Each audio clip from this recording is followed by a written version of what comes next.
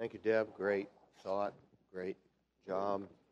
And it's always the Spirit of God that moves in truth, that moves our heart. That was a blessing to me. Go ahead and get in your Bible to Matthew 16. I know my intention is to always believe in Him. I have seen so many people fall by the wayside over the years. I really just don't want to be one of them. And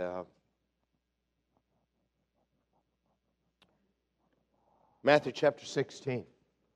We are on Sunday nights working through a series on Bible doctrine, just simply setting out there what our church teaches, what we believe, and why we do so. Believers need to begin their Christian walk by learning what the Bible teaches to be sound doctrine.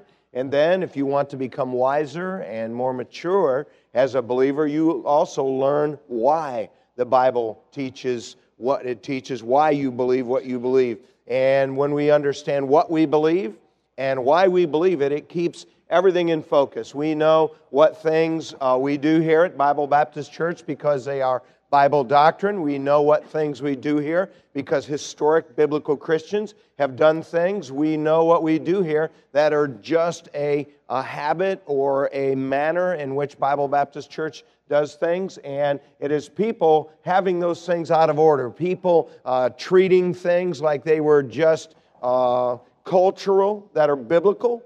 That has hurt much of Christianity today, and it's also been hurt in the other direction by people taking things that are really just their opinion or their practice or their manner and treating them like key Bible doctrines. And I want us here to have more wisdom and knowledge than that. I think it makes us a stronger body of Christ. Last Sunday night, we answered the question, what is biblical baptism?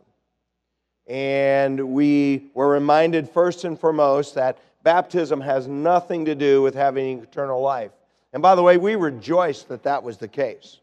Because by and large, believers across the globe do not have biblical baptism. Thank God, salvation is by grace through faith and has nothing to do with baptism. We learn that biblical baptism is an act of obedience to Christ. We learn that biblical baptism, it follows the example of Jesus, who was baptized by immersion to identify with John the Baptist and the message that John preached. We learn that biblical baptism is by immersion. In fact, the word baptize literally means to immerse or submerge. We learn that biblical baptism is a symbol of the death, burial, and resurrection of Christ that a believer chooses after personally professing their faith in Jesus as Savior and the Son of God. Sprinkling infants is not biblical baptism. People having an immersion as a part of their salvation is not biblical baptism. Immersion before calling on Jesus to save you is not Bible baptism. And though the doctrine of baptism doesn't have anything directly to do with the gospel per se or our salvation, it is a key Bible doctrine, and it is certainly one of the doctrines our forefathers emphasized and a doctrine on which they stood and often suffered. Now, tonight's subject, like the doctrine of baptism, is an issue where much of Christendom gets its view from someplace other than the Bible. There's no lack of opinions out there and beliefs about the church. And not only are many of these opinions out there contrary to one another, they're also contrary to the Scripture. Let me ask you a question. How would you answer the question, what is a biblical church? If I passed out pieces of paper and you grabbed the little pen in the holder that's sitting ahead of you and said, write down on this piece of paper, what is a biblical church, what would you write? See, there are some who teach the church is all believers everywhere. Others teach the church is a local assembly of believers with a pastor leading them. Some teach that a certain denomination is the church and other denominations are not legitimate churches. Some teach the church isn't a denomination at all. In fact, they would say denominations are bad. Some say the church is a special building that's sacred. Others teach that buildings are bad and you need to meet in a house. Some say the church is any place where 2 or 3 people are gathered in Christ's name. Others would say, nah, church is more than that.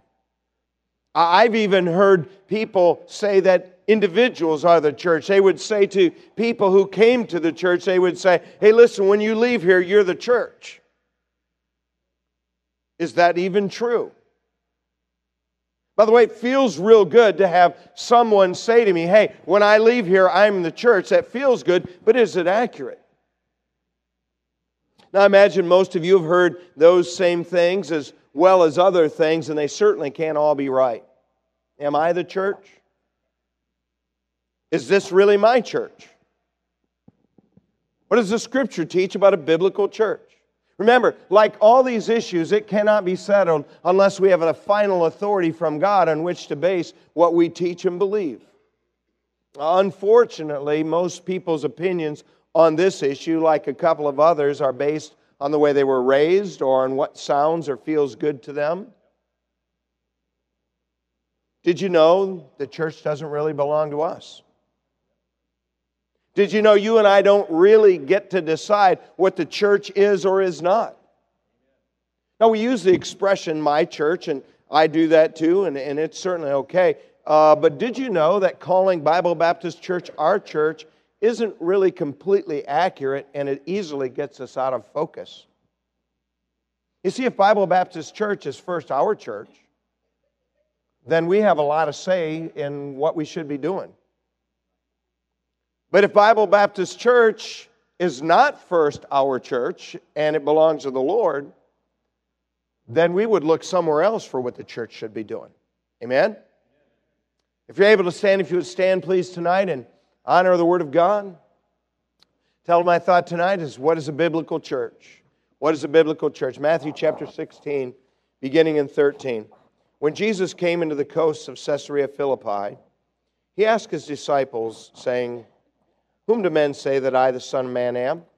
By the way, that's a good question. And notice in their answers, and we're not talking about this tonight, get a little insight into what Jesus was like personally. And they said, some say thou art John the Baptist. He's a hellfire and damnation preacher. Some Elias, Elijah. He was another damnation preacher. Others, Jeremiah. He was a judgment preacher who wept when he spoke. Or one of the prophets. He now makes it personal. He saith unto them, whom say ye that I am? Simon Peter answered and said, thou art the Christ, Son of the living God. By the way, you ought to underline that statement in your Bible if it isn't already. Verse 17, Jesus answered and said unto him, blessed art thou, Simon Bar-Jonah, for flesh and blood hath not revealed it unto thee, but my Father which is in heaven. And I say unto thee that thou art Peter. Upon this rock I will build my church. The gates of hell shall not prevail against it. Thank you. You might be seated. This particular section of the Scripture records a key moment in the ministry and life of Jesus and His disciples. It not only in a special way reveals and brings into focus what He was like. This is the first time Jesus uses the word church and the first time it's used in the Bible. In fact, while Jesus was here, He used the word church 3 times, and then in the book of Revelation 19 more times. Now, if you take a Bible class on Bible interpretation, one of the principles of Bible interpretation is something they call the first mention principle, and it's a general principle that basically states the first time something is mentioned first in the Bible, you see that person or that subject staying about the same. Notice as we think about what He taught here about the church, notice the church was not in existence at the time yet. Jesus said, on this rock I will build my church. Future tense. See, this was a key moment because not only did Jesus introduce the church, but in verse 21 of Matthew 16, it says, from that time forth began Jesus to shew unto His disciples how He must go into Jerusalem and suffer many things of the elders and chief priests and scribes and be killed and be raised again the third day. Not only did he begin for the first time to speak about the church, he also began at that time to speak about what was going to happen in the end of his ministry here on earth. And he was quite clear. Not only was it future tense at that time, but according to verse 18, the church will be built by Jesus himself. He says, upon this rock I will build my church. Jesus uses human instruments to do this. He builds his church by his Spirit through his people. Notice what the church will be built on according to verse 18. He says, upon this rock I will build my church. The church is built upon this rock, and that rock is Peter's statement from verse 16 that Jesus is the Christ, the Son of God. And here Jesus uses a little bit of a play on words when he says, thou art Peter. The name Peter means a stone. And Jesus is the rock. Jesus didn't build his church on the stone. He built it on the rock. That he is the Christ. He's the Son of God. In fact, moments later after this, the stone failed the rock. Look at verse 22 of chapter 16. After Jesus said he was going to give his life and rise again from the dead, Peter took him in verse 22, began to rebuke him, saying, be it far from thee, Lord, this shall not be unto thee.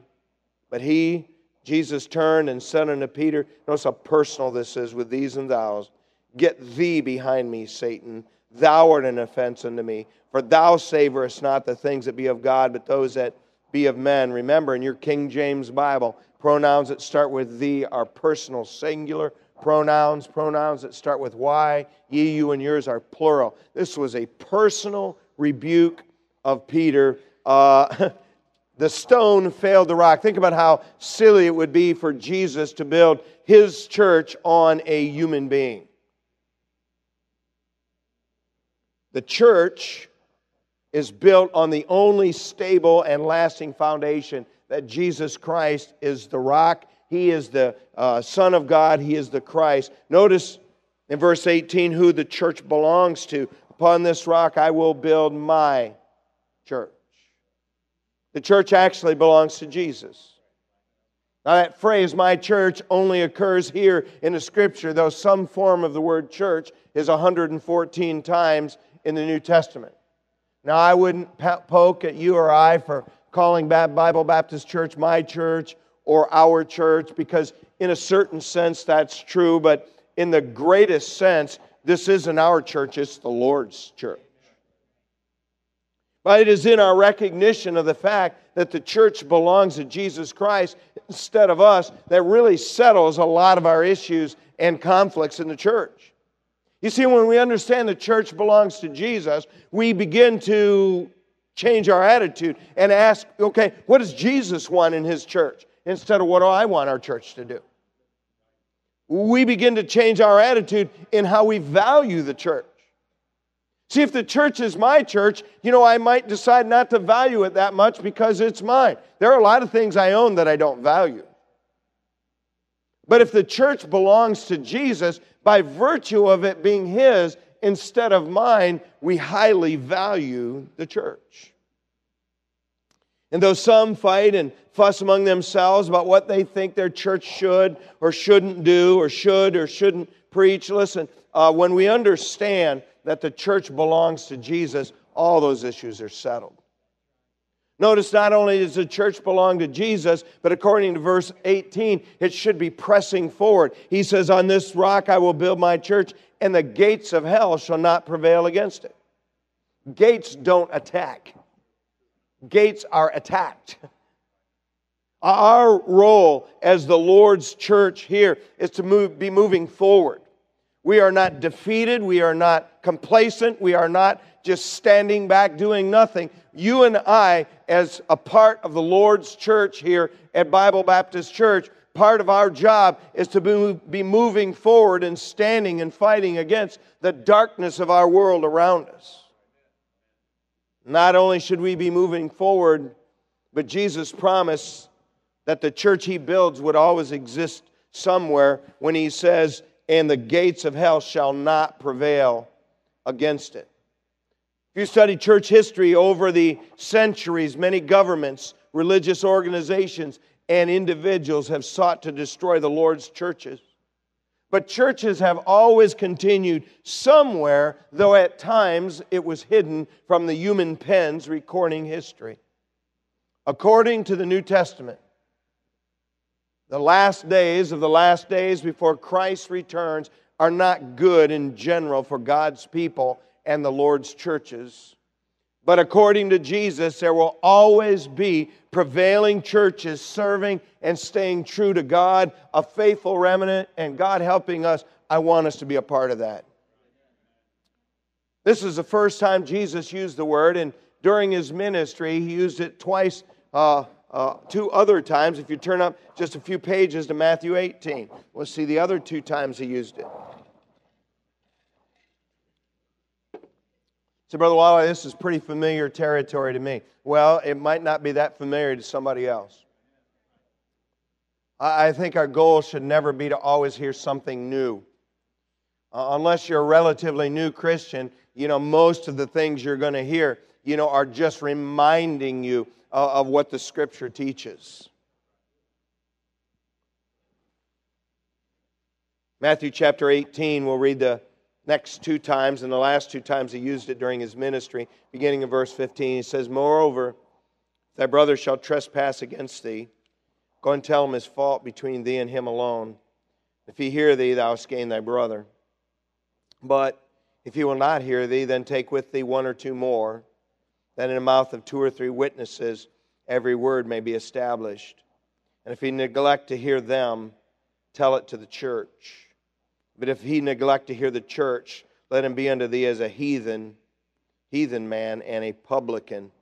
Notice the great advice given to us by Jesus. If we feel like we have difficulty with someone or they have offended us, we're first supposed to personally work it out with them. That's not the same as first gossiping. That's not the same as just deciding that the offender is dead to you. That's not the same as you attempting to expose and discredit someone publicly because you think they've wronged you. By the way, this order we have used several times here as church leaders when we've had issues here. We will approach someone. I will approach them by myself.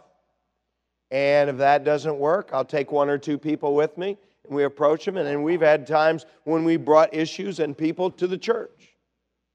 But my point for tonight is not this method of reconciliation. My point tonight is that in Matthew 16, the church was future tense. In Matthew 18, it's present tense. By Matthew 18, it was a place where the disciples could take someone who had sinned against them and bring that issue to the church. You see, most biblical Christians, and I'm one of them, believe the church started during Jesus' ministry. In fact, I believe it started somewhere between Matthew 16 and Matthew 18. That means Jesus was the first pastor. By the way, while Jesus was alive, they were already preaching the gospel of the kingdom. When Jesus was alive, they were already baptizing those who believed His message. When Jesus was alive, they were already teaching disciples and people what Jesus taught. By the way, that's the Great Commission for the church. They were already doing that. And they already were collecting money, and Judas Iscariot, of all people, was the treasurer. By the way, because the church started during Jesus' ministry, it existed before Pentecost, and that's why those 3,000 people that believed Peter's message are described as, quote, being added unto them. The church did not start at Pentecost. It started between Matthew 16 and Matthew 18. The church did not begin at Pentecost. It was empowered by the Spirit of God at Pentecost, but started by Jesus Himself prior to Calvary. By the way, since the church is first the Lord's church, it just makes good sense that He was also its first pastor. It's His church. Now, we've read the only 3 times Jesus used those words during His earthly ministry.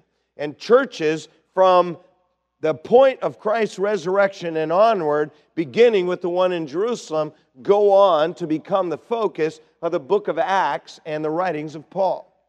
And again, you say, why are you going to all this detail? Because God has placed you and I in a time and in an era when people devalue the church. People do not value the church. They don't care whether they go. They don't care whether they serve. They don't care whether they're a member. And churches fuel that bad doctrine. We live in a day and age when people who are healthy enough to assemble and healthy enough to serve and healthy enough to do something in one of the Lord's churches are perfectly content to sit on their couch at home and pretend that that's the church. It is not. Think about the focus on the church in the New Testament. Listen, when God wanted to preserve His message to believers, He had Paul write 8 letters to 6 local churches, beginning with the one in Rome. He could have written to all believers, but He didn't. When God wanted to preserve that truth, He had Paul write a 9th letter to the churches, plural, in the region of Galatia. He could have written to all believers, but He didn't do that. He wrote to the churches in Galatia. When God wanted to preserve New Testament truth, He had Paul write 4 inspired letters to 3 pastors of local churches. 2 letters to Timothy, 1 to Titus, and 1 to a pastor named Philemon in the city of Colossae. Listen, when Jesus wanted to share His message with the world in the book of Revelation, He shares it by virtue of speaking to the pastors of 7 local churches. Jesus could have spoken to all believers, but instead, He addressed the pastor of 7 specific churches to speak to His people. Listen, in addition to the error of people today thinking that the church belongs to them, is this error that the church doesn't matter. If the church doesn't matter, then it doesn't matter that much if you show. If the church doesn't matter, it doesn't matter much if you give to your church. If the church doesn't matter, it doesn't matter much if you serve. But if the church belongs to Christ, and it's a focus in the New Testament, it ought to be very important to us. So this basic foundation of a biblical church brings up more questions. And I know not everyone is like this. I was one of those kids, when someone would tell me something, the next word out of my mouth was why. Now, I know not everybody's like that, but I'm wired like that. And my mom's probably listening, but my mom's method of parenting was, because I said so. Why? Now, for some people that works good. I myself function better in this is why. And then if I don't do it, whack. So more questions come to my mind when we think about what Jesus taught about the church and the focus on the church in the New Testament. What is the church Jesus established? Is it a denomination? By the way, that's beginning to seem unlikely because it would be impossible to bring a believer who had sinned against you to a denomination and to all believers everywhere. What is the church that Jesus established? And again, I'm going to go into more detail than some of you like, but I want our people to understand what the Scriptures teach about the importance of a church and what it is, so that you and I can have a correct view at a time when this doctrine is ignored. Listen, by and large, Christians in America follow national Christian ministries. They read national blogs and nationally published books by Christian authors. They listen to podcasts by national Christian preachers and teachers, and they've wrongly convinced themselves that they can worship God just fine from their couch. And these churchless, pastorless sheep become much easier prey to wolves who are seeking to devour them and their family.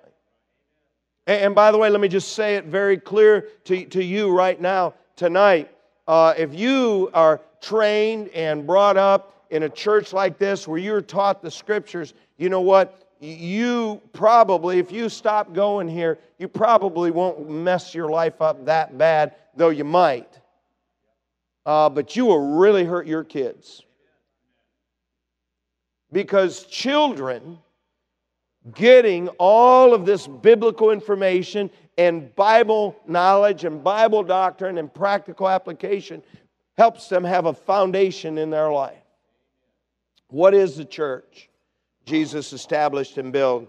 Go to Acts chapter 14 next, please.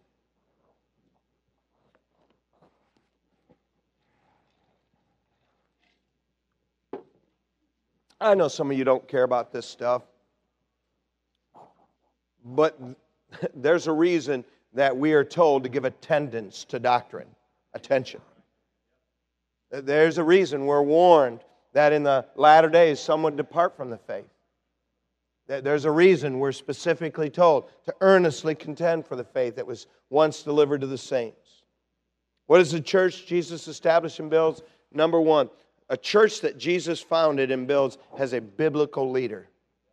It has a biblical leader. Acts chapter 14 says, and when they, that's Paul and Barnabas, had preached the gospel to that city and had taught many, they returned again to Lystra, to Iconium, to Antioch. They're just retracing their steps, confirming the souls of the disciples and exhorting them to continue in the faith, that we must through much tribulation enter into the kingdom of God.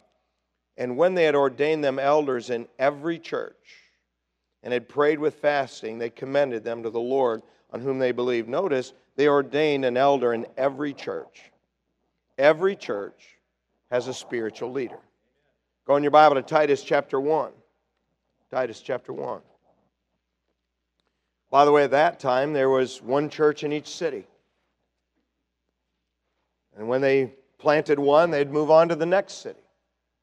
It would take them a while to have more than one in a city, and for that one to have them not get along enough to split into two.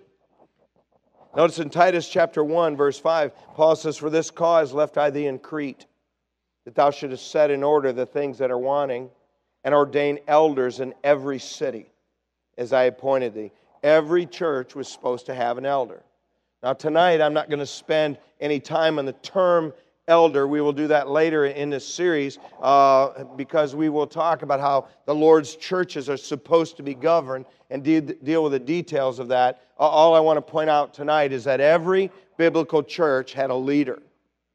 One of the titles for that leader at times is elder, other times it's bishop, and one time in the Scripture it's called a pastor. A biblical church has a biblical leader. And an organization without a biblical leader is not a church. 2 or 3 people gathered together does bring the presence of Jesus there, but it is not a church.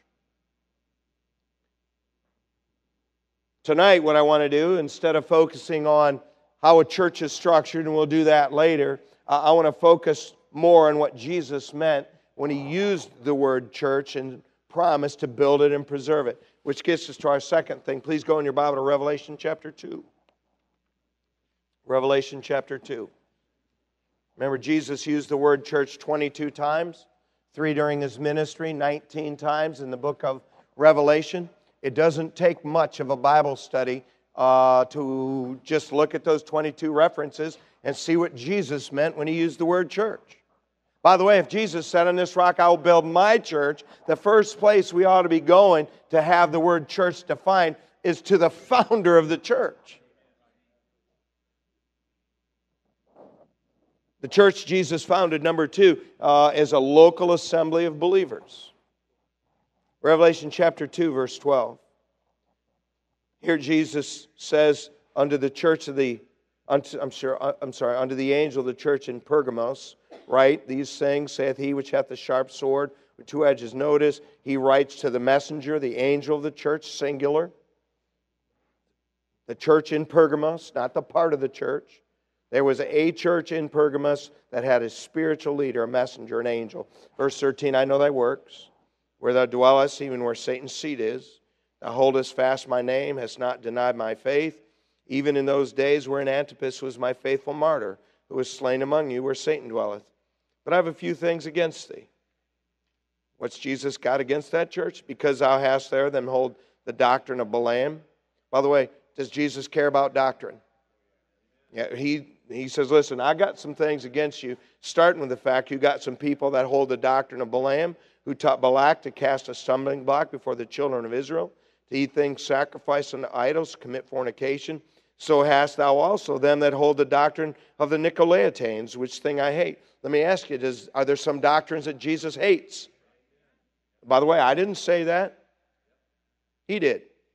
I'm not here tonight to talk about the doctrine of Balaam or the Nicolaitanes. I'm here to tell you doctrine matters. Notice he goes on then to say in verse 16, repent, or else I'll come to thee quickly, will fight against thee with the sword of my mouth. He that hath an ear to hear, let him hear what the Spirit saith unto the churches, plural. To him that overcometh will I give to eat of the hidden manna. Will give him a white stone, and in the stone a new name written, which no man knoweth, saving he that receiveth it. With each of the 7 churches Jesus addresses in Revelation, he begins by speaking to that assembly of believers through a singular leader. To each of the 7 churches he addresses, he calls them a church, not a part of the church. In fact, he, and we saw that in verse 17, exhorts believers to hear what he has said to the churches. Because Jesus speaks to his people through his churches. There were more churches than the one in Pergamos. There are 7 mentioned there. In fact, when you and I read the book of Romans or read the book of Philippians or read the book of Colossians, all we're doing is listening to what Christ said to his churches. And we're listening and learning from what he said to his churches. And in Revelation 2 and 3, he's doing the same thing as he does throughout the rest of the New Testament.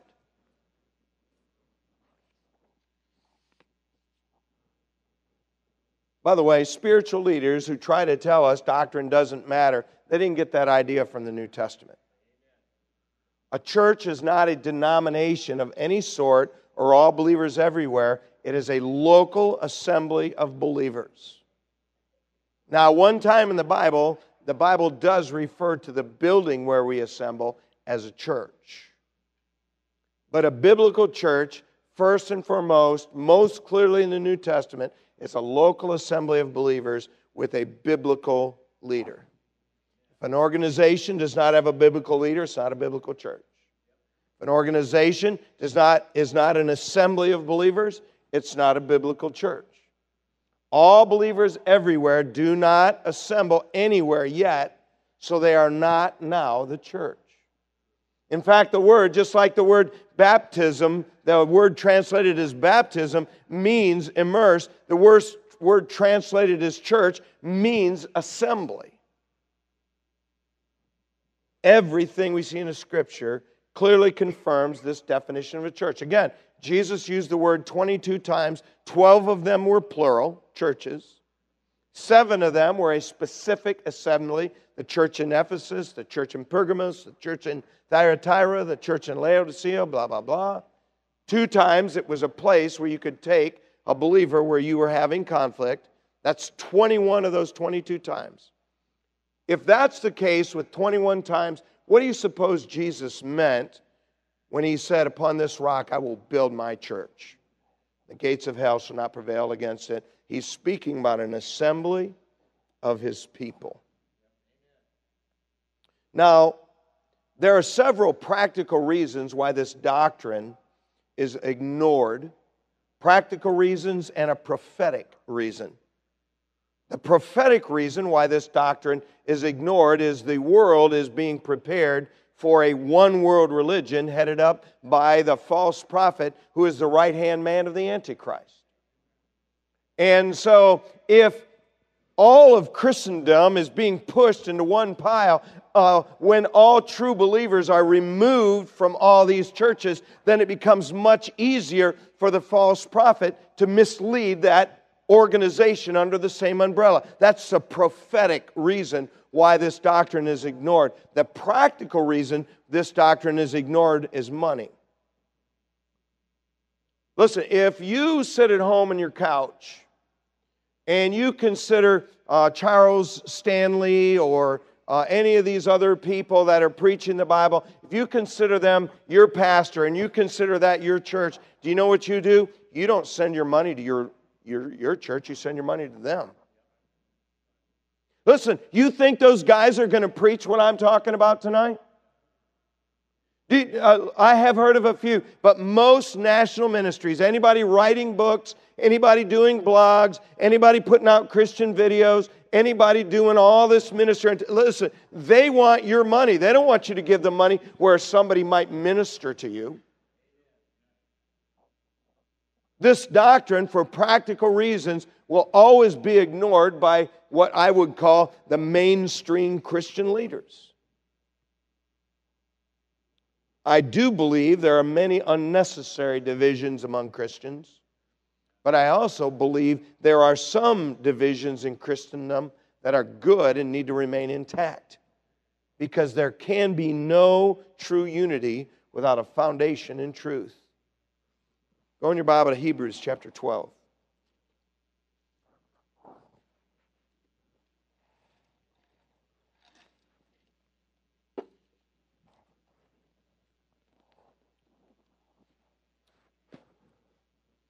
A church is a called out assembly of believers, or some people would say a called out, baptized assembly of believers, and I wouldn't take any issue with either one. But because a church is an assembly of believers, all believers will not be the church until we assemble in heaven.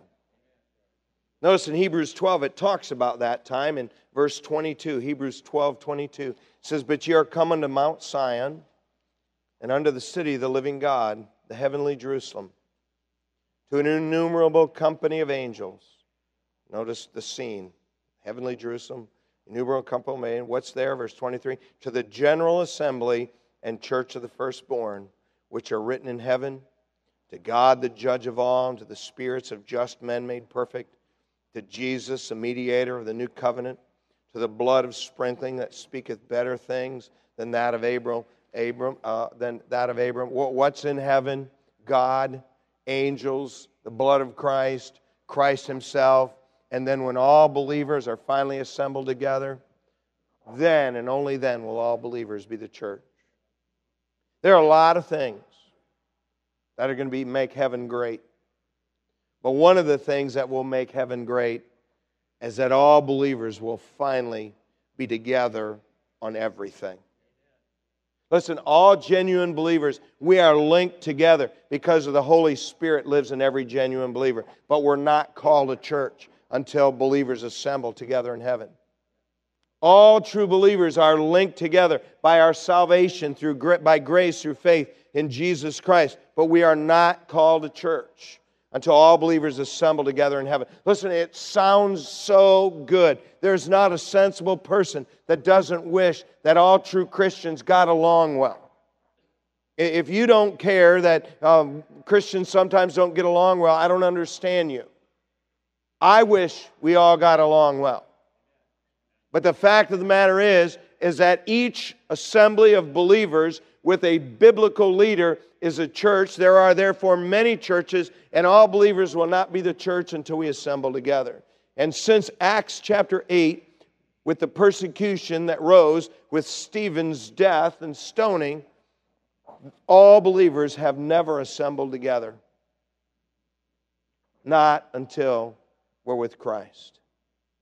Now I know from a human perspective, you say if there were just one church, and that central organization kept everybody in line and told everybody what to do and all that, it would be so much more efficient financially, and it would be so much more efficient in the conveying of truth. Yeah, that's true, but it's not what Jesus did. And if you begin to study history, one of the things you learn that whenever a church or a group of churches gets a strong central organization, when that central organization becomes corrupt, then all those churches become corrupt. And if you don't believe that, check out Rome. Listen, in New Testament days, the church in Rome was a local assembly of believers. Nothing at all like it's been for the last 1,500 years. You see, each local assembly, being a church, allows each local church to have its own personality and focus. Bible churches should have the same basic key doctrines. But each church has a personality. And that personality is linked not just simply to the pastor, but to the key people and key influencers in the church. Have you ever just come to recognize that people are quirky? All people. And I know you say Christian people are especially quirky. The gospel light attracts a lot of strange bugs. I know that. We are particularly quirky. But here's the thing. Some people's quirks drive me nuts and I don't want to be around them. And other people's quirks, I kind of like them. And what God did is He recognized the fact that since He didn't make any two retinas or any two fingerprints or any two snowflakes or any two people the same, that if He was going to reach a lot of people, He needed many different churches who all had the same Bible doctrine with a peculiar set of quirks that appealed to some people but not to others. I have people all the time who come here, and I just simply tell them this. Hey, listen, Bible Baptist Church is not the only biblical church around. You need to find the one where Christ wants you and get yourself plugged in and committed there. Christ wants churches to have their own personality, unique areas of focus. Listen, it's okay. A church can be a biblical church and not have a bus ministry like we do.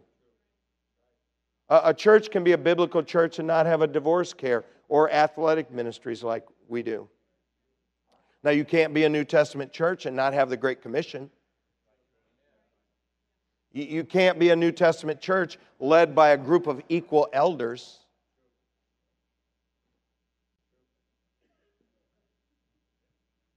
Hey, so I don't like that. Well, listen, those groups that are led by committees, they don't like it either. That's why they don't do it. Listen, the city of Ephesus, the church in Ephesus was a huge church. And in Acts chapter 20, Paul called their staff together. They had multiple elders leading them. But yet when Jesus addressed the church in Ephesus, He said unto the angel, the leader of the church of, unto the angel of the church of Ephesus, right? There was one guy.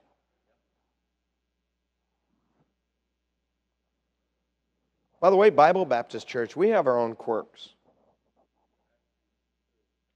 Listen, I get it. I love preachers, but I will tell you this about preachers. We're quirky people.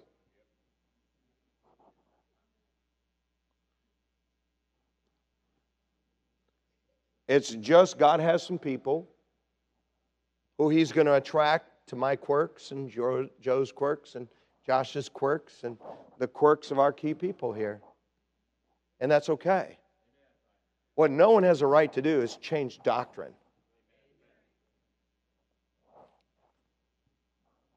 Now, I know what I've taught you tonight is pretty much contrary to about everything going on. One church. Yeah, when we assemble together in heaven. Today, many churches. God helping us, we will be a part of the faithful remnant of faithful churches in a dark day. Amen. If you'd quietly stand.